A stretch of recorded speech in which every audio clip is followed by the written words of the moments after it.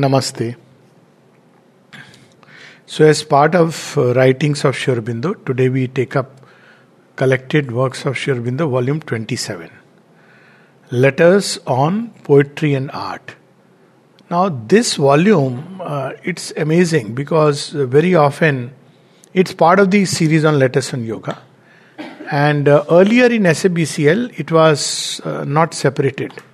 There was one single, there were 3 volumes of letters on yoga. And of course, there were certain letters on himself, etc. But now they have discovered a lot of letters, and it's very nice that the present editors have segregated this volume separately. The beauty of this volume is that very often people may think it's only about those interested in poetry, art, music. But actually there is so much profound truths about yoga, about life in general. And of course one wants to understand all about poetry because Aurobindo identified himself mainly as a poet. I mean, apart from the yogi and Yogeshwar rather, and the avatar bearing the burden. But in terms of his expression, I mean, if I may use the language of the Gita, just as Sri Krishna calls himself also Vibhuti, that among the Vrishnis he is Vasudev Krishna. So I would say if Sri Aurobindo was to use a similar terminology in that state of consciousness, that among the poets, though I know he is a perfect gentleman full of humility, he would not say so, but one may well so that among the poets he is Sri Aurobindo. Because not only has he written poetry which is of the beyond the highest class, if I may say so, but he has revealed such profound truths about the poetry. Like last time we read about the mantra, about the future poetry. So such profound truths he has revealed about poetry that I think even modern poets, many of them find difficult to really grasp, because unlike this idea that art for art's sake and poetry for the sake of poetry, he brings out poetry also as a medium of expression and manifestation of the divine. And why not? Because if we really look at especially the yogis and mystics, we see that they have used poetry as a means of expression. So this volume is primarily a collection of letters, so it's very easy to read. You to just go on reading the letters. They are very well titled, subtitled. You can pick and choose whatever we want to read. And they're very interesting asides. For example, there is a whole section on the world's greatest poets. So they are very interesting. The disciple has asked him about to rank the world's greatest poets among Valmiki, Kalidas, Homer, etc., etc. And Sri Aurobindo ranks them. And the disciple asks, what about Vyas? Is the omission deliberate? He says, no, you didn't ask me. You didn't include Vyas, so I have not mentioned. But otherwise, if I have to rank, then Vyas would rank among the greatest of all poets. So Vyas and Homer, but he ranks Vyas even greater. So there are very interesting things about, of course, Indian literature and world literature. So it's something amazing. I mean, just to take some of the chapters before we read, I just want to read some of these letters so that we can enjoy it. So there are 3 main parts. One is poetry and its creation. So it's all about the technique of poetry and how poetry comes, from what source, and what really is the poetry that emerges from the spirit. There is a very interesting, there are interesting subsections. For instance, he speaks about overhead poetry, which is one of the terms that Sri Aurobindo has used, that poetry to be truly regarded as of a deep, lasting value must have either the psychic inspiration or inspiration from above the human mind levels. Poetic intelligence is there. But the highest that it can climb is the overhead poetry, where it right from the over mind it receives inspiration. And Sri Aurobindo in his letter describes all these things, so we'll read it when it comes. Then there is a very interesting chapter on psychic, mystic and spiritual poetry. And very interestingly, poet, yogi, rishi, prophet, genius. So whom do we call a yogi? So a yogi is one who unites with the divine. A yogi may or may not be a prophet, he may or may not be a seer. Similarly, a seer may not be a yogi, but he has the mantra, and that is a rishi. And then a poet. A poet is something like the highest that the mind can climb. And though he is not a seer, yet very often in the poet's writing, something of the seer is as if standing behind and trying to express itself. So they are very interesting, letters on these things. Then of course there is the technique, and then when he speaks about translations, how one should translate, and what is the theory of translation, what is the practice of translation, which applies to all who want to translate anything of Sri Aurobindo, especially his poetry. Because very often we see that there are literal translations and we regard them as, that's how it should be. But when we read Sri Aurobindo, we understand that one has to take into consideration many other factors than the simple literal translation. That is something anyone can do who has a knowledge of the language in terms of the meaning. Through a dictionary you can do it actually. And now AI can do it. But it's not just about the literal sense. It's something else which the poet conveys, and that should be caught. Then in part 2, some of the examples in translation are Sri Aurobindo's own translations. For instance, when he translates Shankaracharya's Bhavani Ashtakam, only a portion of it. Or masterpiece, King and Yogi Bhartahari's Niti Shatakam. He has translated as the century of life. The 100, the Shatakam, and life. And when one reads it, at least I have read both. Of course, both I have read in English translation, not the original Sanskrit. But when I read Sri Aurobindo, I did feel that he has surpassed what probably King Bhartahari would have written, but he conveys the meaning so powerfully, so beautifully. So there is the art and science of translation. Even some of the writings from the Tantra which he has translated, hymn to Bhavani, goddess. So all these are very wonderful writings. Then he has, part 2 has on his own and others' poetry.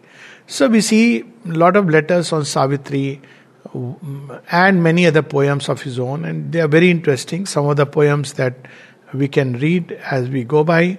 Some ashram poets, particularly Nirodha, Amal Kiran and Harinath Chattopadhyay. Harinath Chattopadhyay, he had called him as the most authentic Indian voice in English poetry. He had great praise for him. And of course we know Amal Kiran, Arjav. So many of these poets, Sri Aurobindo's comments and Sri Aurobindo's remarks on some of their poetry is there, which is very interesting. And then section 3 is practical guidance for aspiring writers. So how to write poetry, the difference between writing poetry and writing prose. Now one must understand that he is not giving a detailed account of, if you have to write poetry, start studying this, that, not like that. But he is giving us the essence of things. And one of the simplest ways that when we hear poetry, which is truly sublime, then automatically the ear gets tuned to the poetic turn. And then it becomes much more convenient. So poetry is not just about rhyming. That's how they start with nursery rhymes in schools, that if they teach nursery rhymes, we'll develop a poetic turn. Not necessarily. In fact, most of the time, not at all. So all this is contained here. Then part 3 is literature, art, beauty and yoga, where he appreciates poetry, art, painting, visual arts, music and literature and yoga, and how they connect with each other. So, because very often again there is a idea that a yogi is just supposed to sit in meditation, but in all life is yoga. Every aspect of life can be turned into yoga, and poetry, music and art, as Sri Aurobindo says, are the perfect education for the soul. So this is basically the quick background, but we'll read some of these letters. Lot of occult truths are here, that one can go into the earth memory and retrieve what happened there, what took place, accurately according to the way one goes there. And then he says something very interesting. As I said, there are many, many beautiful side lights that one will find on the way. It's not just about poetry, but poetry is a vast literature. For instance, here in one of his letters he says, there is an earth memory. Mother speaks about it. In fact, she says there is a place where you will find everything docketed and you can pick it out from there. So that's how she could say when a movie was shown. And the mother says it did not happen like this. It happened in a different way. Because she could enter that domain, take out and exactly know how things happen. So Sri Aurobindo says there is an earth memory from which one gets or can get things of the past more or less accurately according to the quality of the mind that receives them. But this experience is not explicable on that basis. Now this experience he is speaking about the experience of the mystic poets who wrote the stories of Krishna and Radha and Gopis. Now they are very high, profound mystic poetry, and the mother has rated them, and both Sri Aurobindo and the mother, as among the best occult literature. So here Sri Aurobindo says, for the gopis here are evidently not earthly beings. So here he puts a finality that, it's not that on earth you were having Vrindavan and all those stories. Most of the stories of Shri Krishna are very evidently, they are Leela which are not taking place on earth. To imagine that, there is an Aghasur who opens the mouth and everybody walks into the trap of the great python. I mean, pythons can open the mouth, but not this big that all the gopis and gopis are walking into it, thinking it's a cave. So these are obviously stories of another plane of existence. Or, Putana is conceivable, maybe to an extent Trinavrat, but most of the stories are very clearly symbolic. And the place Raihana saw was not a terrestrial locality. Somebody has had the vision and has written poetry on that. If she had got it from the earth mind at all, it could only be from the world of images created by Vaishnava tradition with perhaps a personal transcription of her own. But this also does not agree with all the details. So it's quite likely because the Vaishnava tradition has created wonderful poetry with such lovely images. Now they are part of the earth endowment. And through that door one can access and actually experience and see the Ras Leela.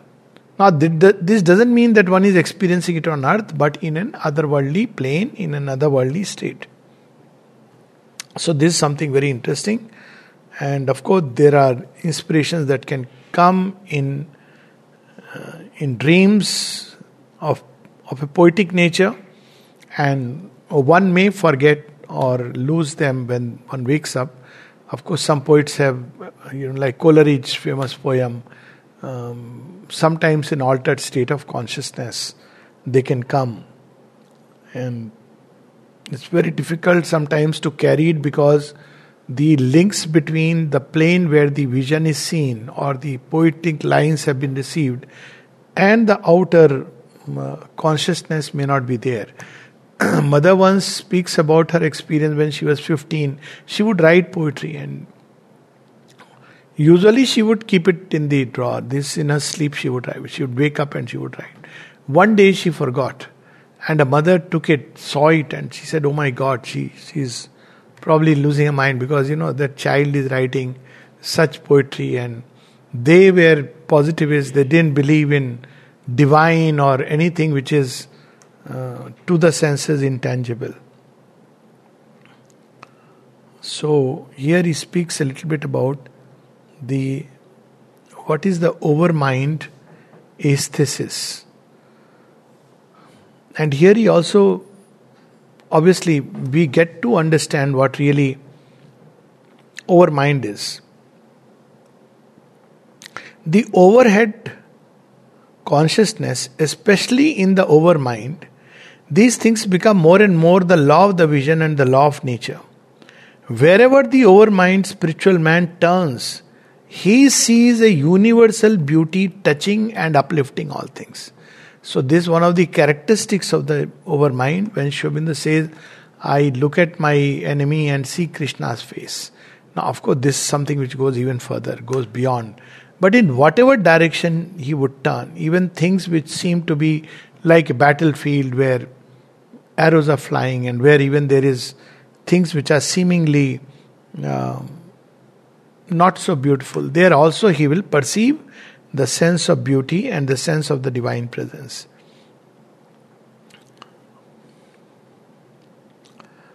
Okay. He feels the bliss which has created the worlds and upholds them. And all that is expresses to him the universal delight is made of it, is a manifestation of it, and molded into its image. So that also we find in Sri Aurobindo's poetry. Even when he takes us through the descent into hell, that poetry still communicates some kind of a rasa. And in Mahabharata we see it, in Ilion we see it, where even the arrows are flying and all around we see the dance of death, and yet something of this bliss can be felt in those poetic lines. When something expresses perfectly what it was meant to express, the completeness brings with it a sense of harmony, a sense of artistic perfection. It gives even to what is discordant a place in a system of cosmic concordances, and the discords become part of a vast harmony.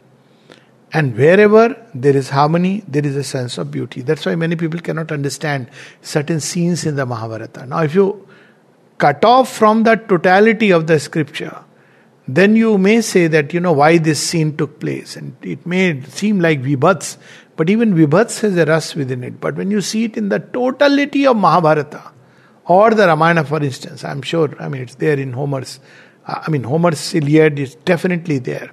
When there is a scene where Achilles goes and literally massacres, he fills the river with blood. Now, if you look at it in a certain way, it will sound very crude. When you read Parshuram had filled 5 lakes with the blood of the Kshatriyas who had totally lost their way, were arrogant Kshatriyas.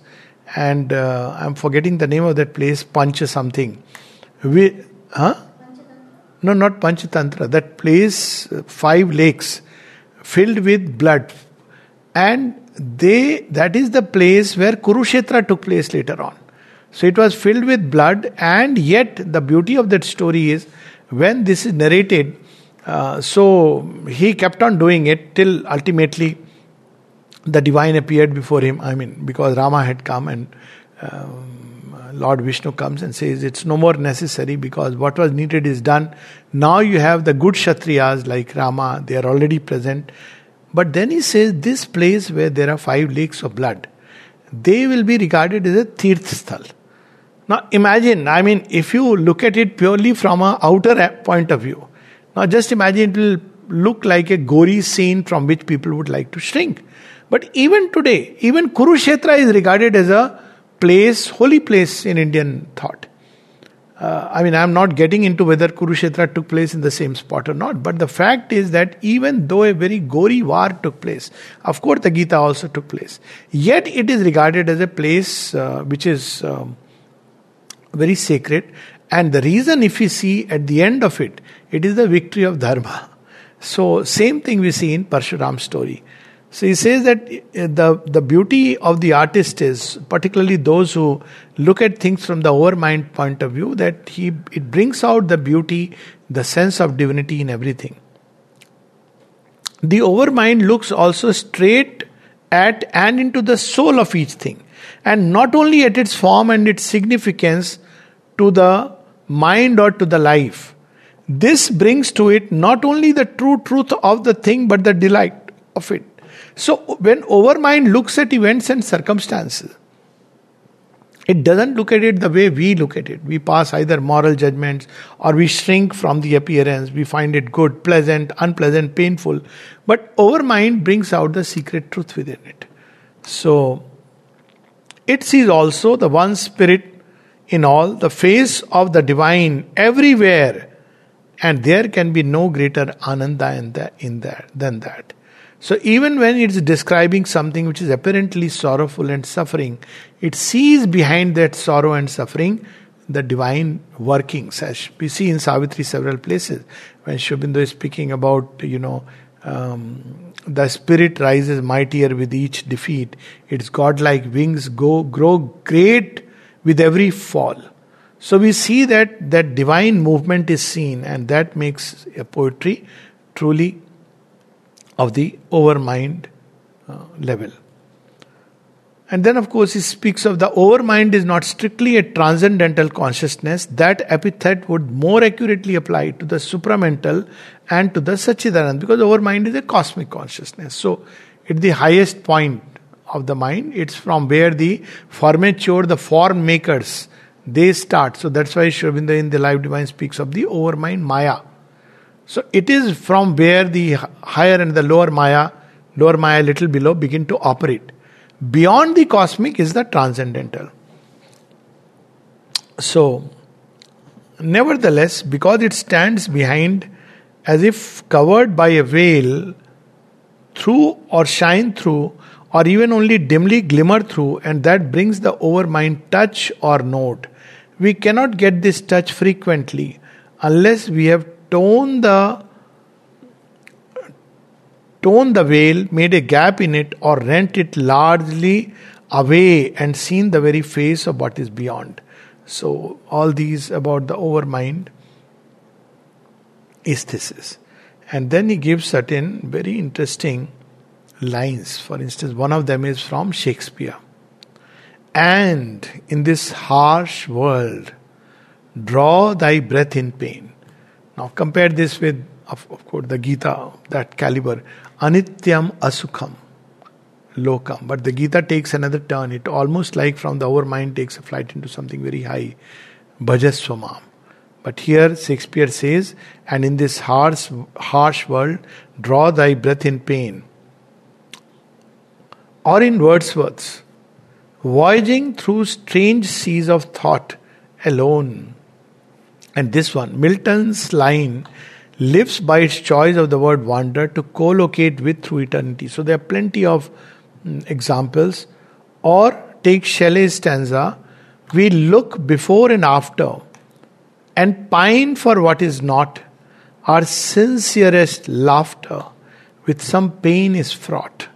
Our sweetest songs are those that tell of saddest thought. Of course, we know in Hindi they had made a whole song on this. है सबसे मधुर वो गीत जो हम दर्द के सुर में गाते हैं. But this is something very different. So these are very powerful lines which come from a very high plane of. Then Aurobindo has rated Shelley as one of the best, and Keats. And he says that had Keats lived, and if Shelley wrote a long poem, they would have ranked among the world's best poets. As such, they are very good. But Shelley never wrote, perhaps he tried one of the poems which remained incomplete, and so with Keats. Otherwise, they would have been ranked as one of the best poets.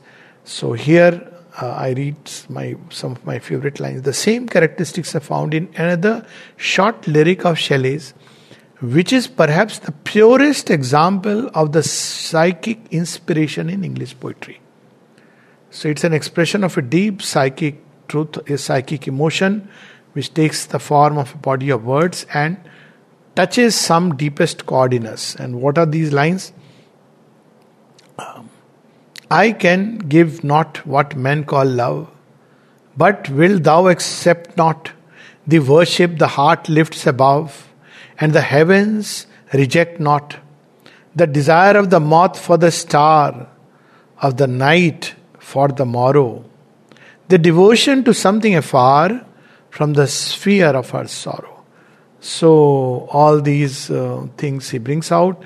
And then, of course, there are a lot of comments here and there. For instance, there was a famous write-up on art for the sake of art. Says, why do you want to care for anything else? And like even today, we see that artist.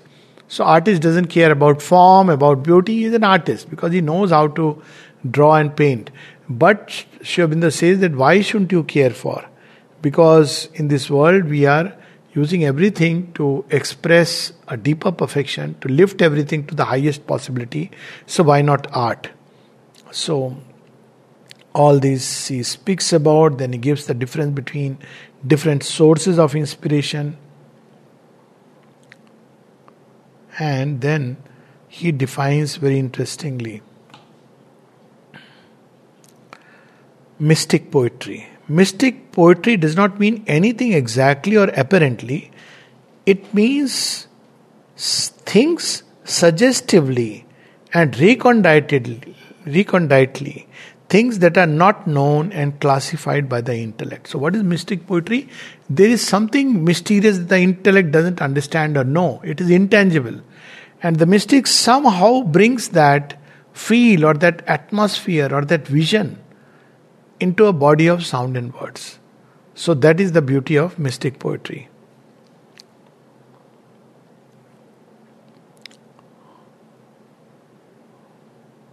And there are plenty of other letters, but I'm just taking from here and there.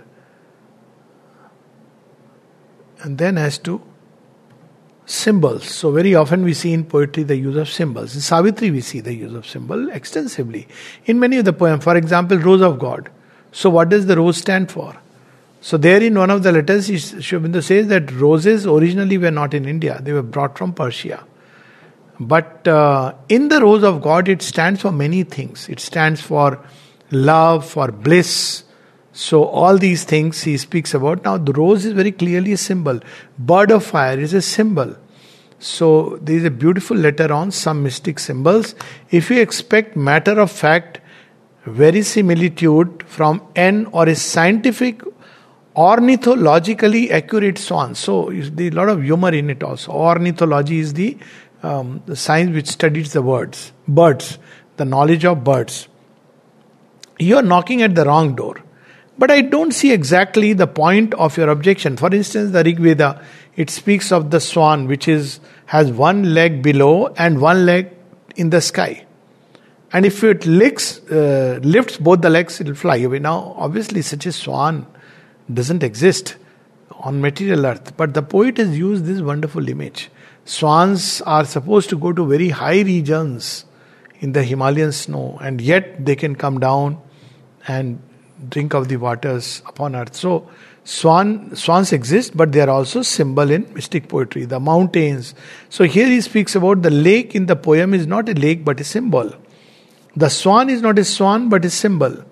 You can't expect the lake merely to ripple and do nothing else. Or the swan simply to swim and eat and do nothing else. So we see, for instance, in Nala Damayanti, the swan goes and communicates. The swan here becomes the messenger of high divine truths, and it goes and communicates to Nal about the beauty of Damayanti and then goes back and communicates something to Damayanti.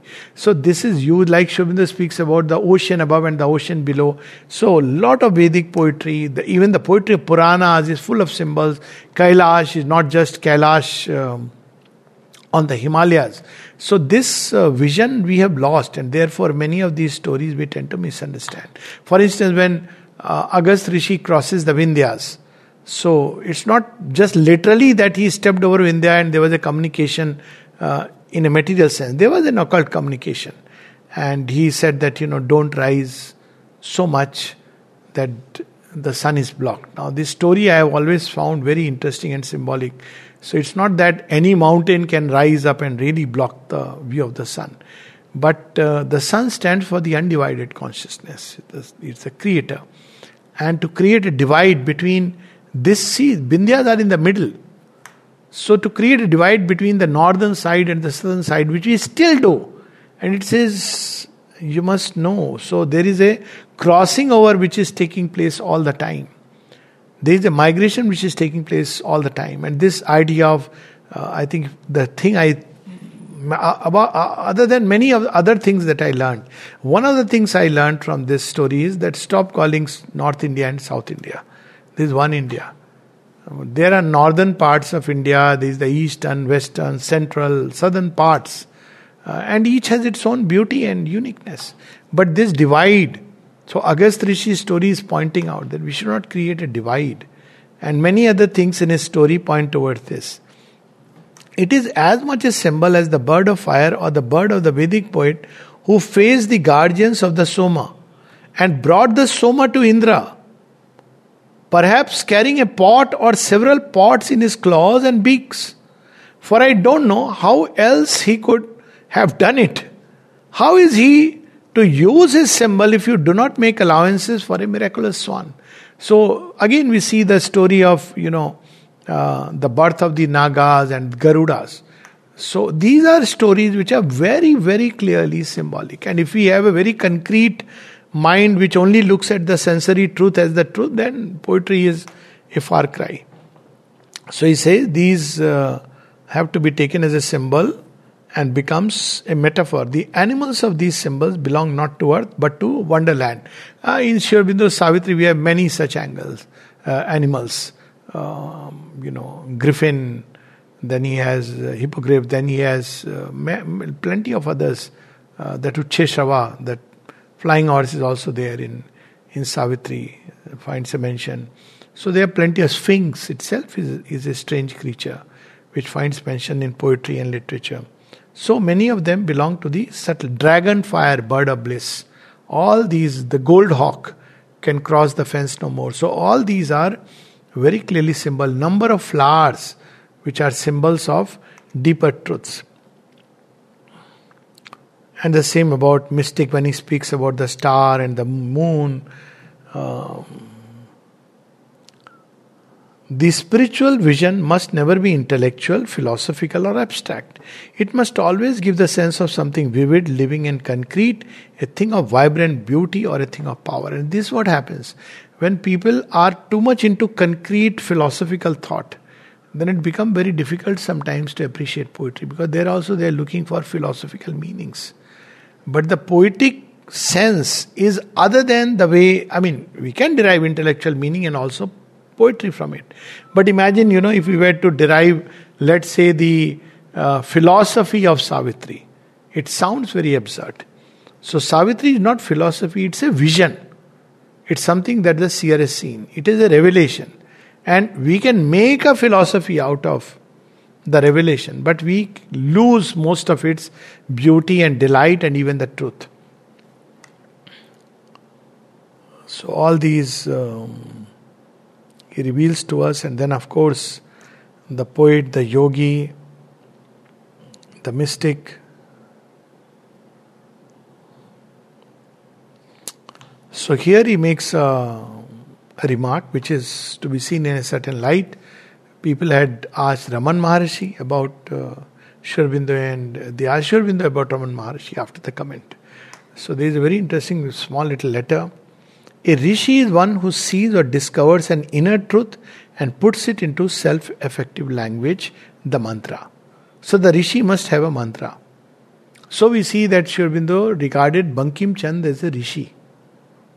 Why he regarded him as rishi? Because somehow in some inner hearing he received the mantra of Bande Matram, and he embodied it in his book Anand Mat. So the rishi is somebody who has this innate ability.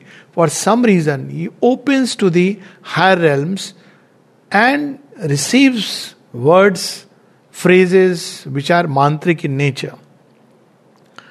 But if the mere poet this is the mantra, either new truth or old truth, made new by expression and intuitive realization.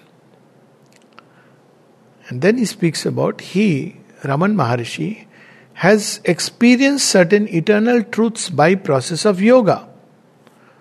So he is a yogi without a doubt. I don't think it is by rishi-like intuition or illumination, nor has he the mantra. So he makes a distinction. He is a yogi without doubt. But rishi and mantra are terms. Rishi is a word we reserve for someone who has got that illumination, ascended to higher planes, and he is able to receive the mantra. A rishi may be a yogi, but also he may not. That explains why many of the rishis in India, when we read their lives, so you find their behavior sometimes very strange. They were not Jitendriya or Jit Krodhiya. Sri Aurobindo writes about that. That Vishwamitra, Parashar, you can't call them as Jitendriya. Similarly, Durvasha, even Vishwamitra, you can't call them as Jit Krodhiya. So they had their defects and this thing. They may not be the perfected image of yogis, but they were rishis. Because they could see a higher truth, they had ascended to a higher plane. So a yogi may be a rishi, but also he may not. Just as a philosopher may or may not be a poet, and a poet may or may not be a philosopher. Poetic intuition and illumination is not the same thing as rishi intuition and illumination. Poetic intuition and illumination comes at a plane just a little below the seer. So all these beautiful things. And then he speaks about a genius. Who is a genius? I never heard of anyone getting genius by effort. So of course it's contradictory. One can increase one's talent by training and labor. But genius is a gift of nature. This is what is called a genius in the Western context. In Indian context would be something like a vibhuti. An extraordinary afflatus of the divine consciousness in one particular dimension. Exaggeration of in one dimension. By sadhana it is different. One can do it, but that is not the fruit of effort, but either of an inflow or by an opening or liberation of some important impersonal power or manifestation of unmanifested power. So in yoga, the door may open to a higher consciousness which may suddenly pick up some possibility in the sadhak and turn him into a genius. And I suppose that would explain some of the people open to Sri Aurobindo and the mother who turned into a genius in poetry and many other areas.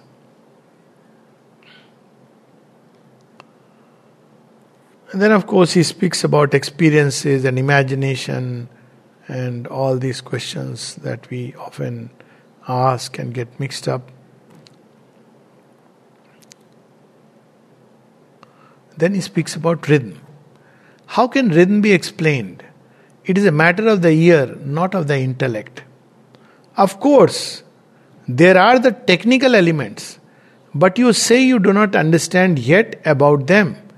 But it is not a matter of technique only. The same outer technique can produce successful or unsuccessful rhythms. One has to learn to distinguish by the ear, and the difficulty for you is to get the right sense of the cadences of the English language. That is not easy, for it has many outer and inner elements. And yes, it can come by grace. So this idea that, catching that rhythm and defining that rhythm and talking about techniques, it has its place and its importance.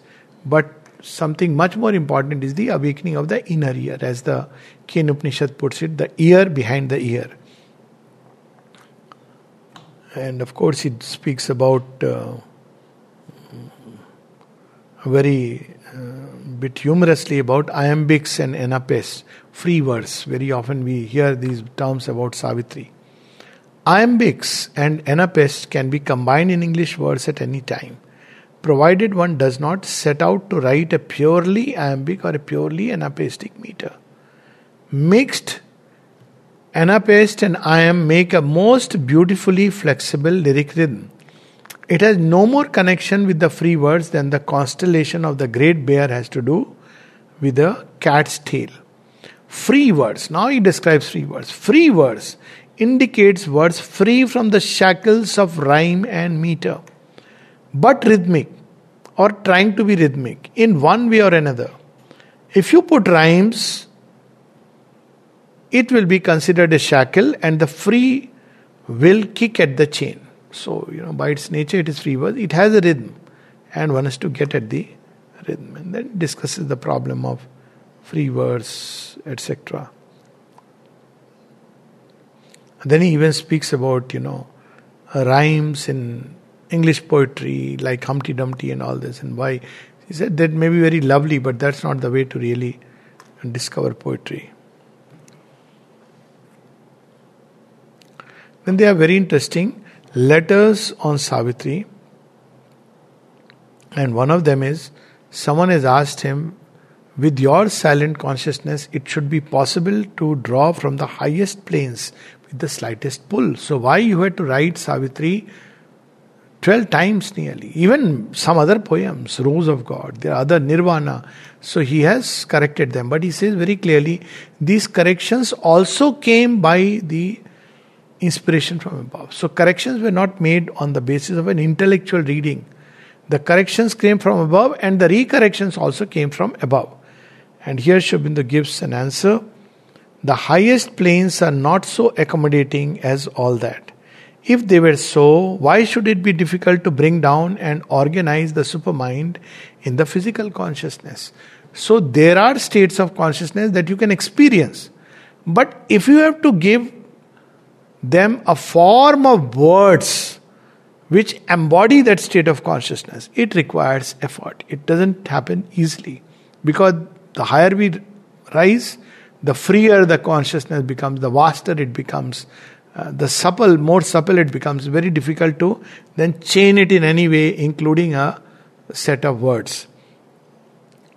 What happy-go-lucky, fancy, web-spinning, ignoramuses you all are.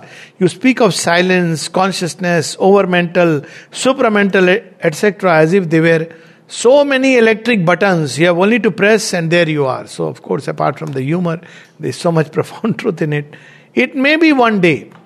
But meanwhile, I have to discover everything about the working of all possible modes of electricity. Of course, electricity here is referring to the supramental and of course expressing it, manifesting upon earth. All the laws, possibilities, perils, etc. Construct modes of connection and communication. Make the whole far-wiring system. Try to find out how it can be made foolproof and all that in the course of a single lifetime.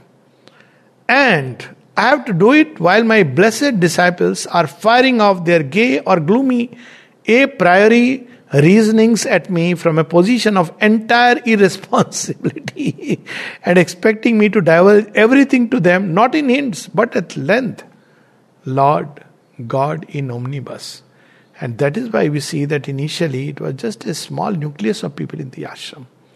Sri Aurobindo did not allow this expansion. It is only after the supramental manifestation. Until then, the perils, what may happen? Because when such a truth descends, and that's what we see in Savitri, truth descending too soon might break the imperfect earth.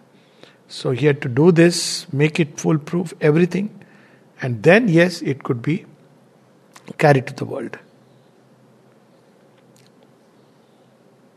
And then we come toward the end.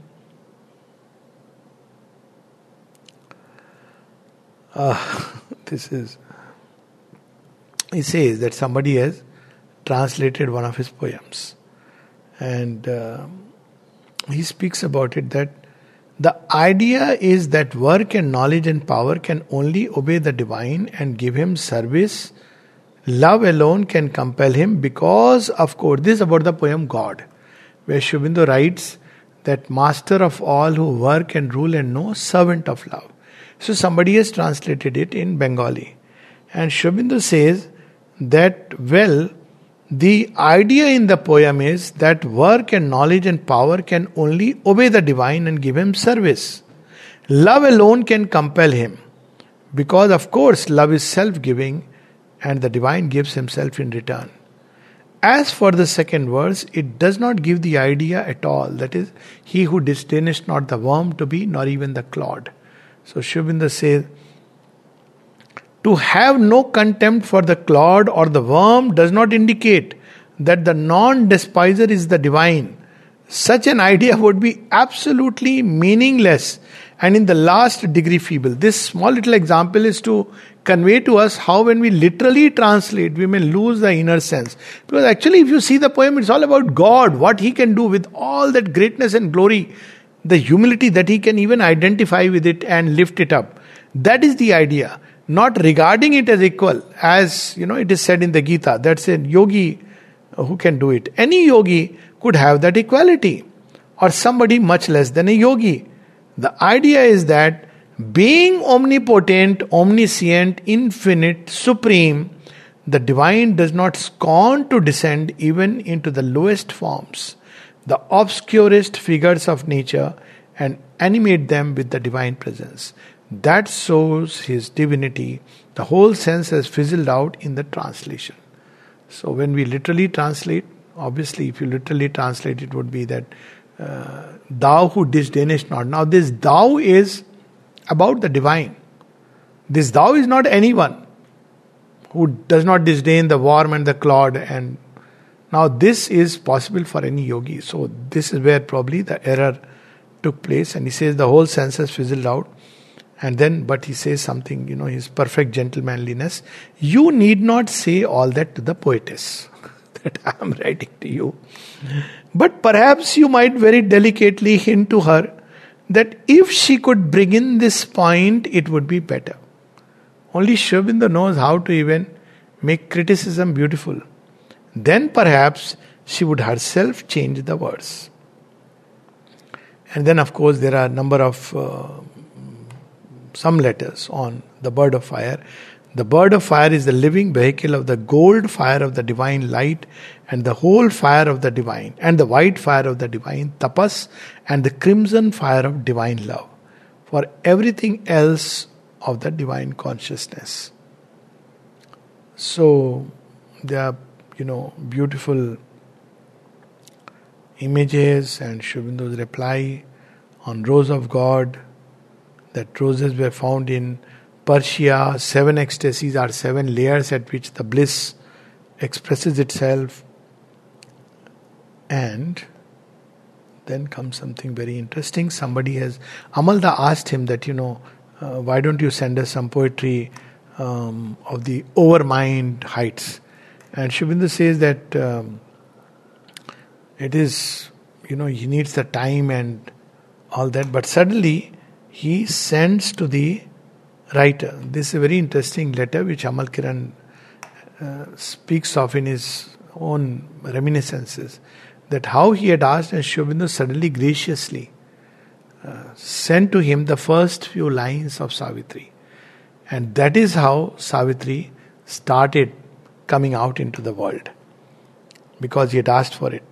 And so he says that, you can't have just overmind manufactured to order. All I can do is to give you from time to time some lines from Savitri on condition you keep them to yourself for the present. And later on he revised them and made it still further. And Amal Kiran writes that, Nolnida was the divine postman. He would carry Sri Aurobindo's letters to people. And Sri Aurobindo had said not to share what he is writing to Amal Kiran. And he says when Amal Kiran would receive, Nolnida would keep looking at him a bit, maybe he was able to read something that, there inside or there going on in Amal Kiran's mind. And he was looking bit puzzled, a strange expression on his face. And these are the lines which he has given. It was the hour before the gods awake. Across the path of the divine event, the huge, now this is, he has corrected it later on. But here he's sending him one of the early drafts, the huge unslumbering spirit of night. But later on he writes the huge foreboding mind of night. The huge unslumbering spirit of night alone in the unlit temple of immensity. Later on it becomes inner unlit temple of eternity. So that's how he gives it, and at the end he writes there, promise fulfilled for a wonder. So this is how, and how he took criticism. There's something to be learned. Just imagine, of course there were people, the higher you rise, the more you are likely to be criticized. It's almost like an axiomatic rule because you'll be the most misunderstood. But here it's about poetry. Now, normally if you have made a creation and somebody criticizes you, how you would take it. But look at how Sri Aurobindo takes it. So, when some of these lines were criticized because people didn't understand, and even Amal Kiran would write. Of course, Amal Kiran later on said, I deliberately used to ask him these questions so that, in the eyes of the world, the poetry can come out as perfect. But whatever be the reason, Generally in yoga we don't expect to ask the Guru and point out that there could be a mistake here and a mistake there. And when he spoke to Sri Aurobindo, there is a long letter where he accepts some of them, that okay, you have pointed out, a little bit changed. But later on, he rationally explains one after another why it should be here and why this is not to be substituted, what this image means, and any other image that you are suggesting would not go. And it is on this basis that the mother had made a remark once. He said that, and people had the audacity to ask him questions and point out to him his mistakes. And then she says, and Sri Aurobindo, like a perfect gentleman, would spend time to keep on replying and explaining. He didn't have to explain. He could have just said, see, I don't have time for all this. I know what I have written. And just take it or leave it. But yet he would sometimes just accept a little bit and change. That's his humility. So three things that the mother spoke about Sri Aurobindo. One is his humility. Second is compassion. Third is his gentlemanliness. Of course, many other things apart. But in this letter, the last letter which we'll read today, we'll do a second part because it's a very beautiful volume. So he says, I am not at all times impervious to criticism. I have accepted some of yours and changed my lines accordingly. It is. I mean, actually, if you read the lines he has changed, it looks like it is just a concession given to a disciple. But the Lord can do it. I have also, though not often, accepted some adverse criticism from outside and remolded a line or a passage from here and there.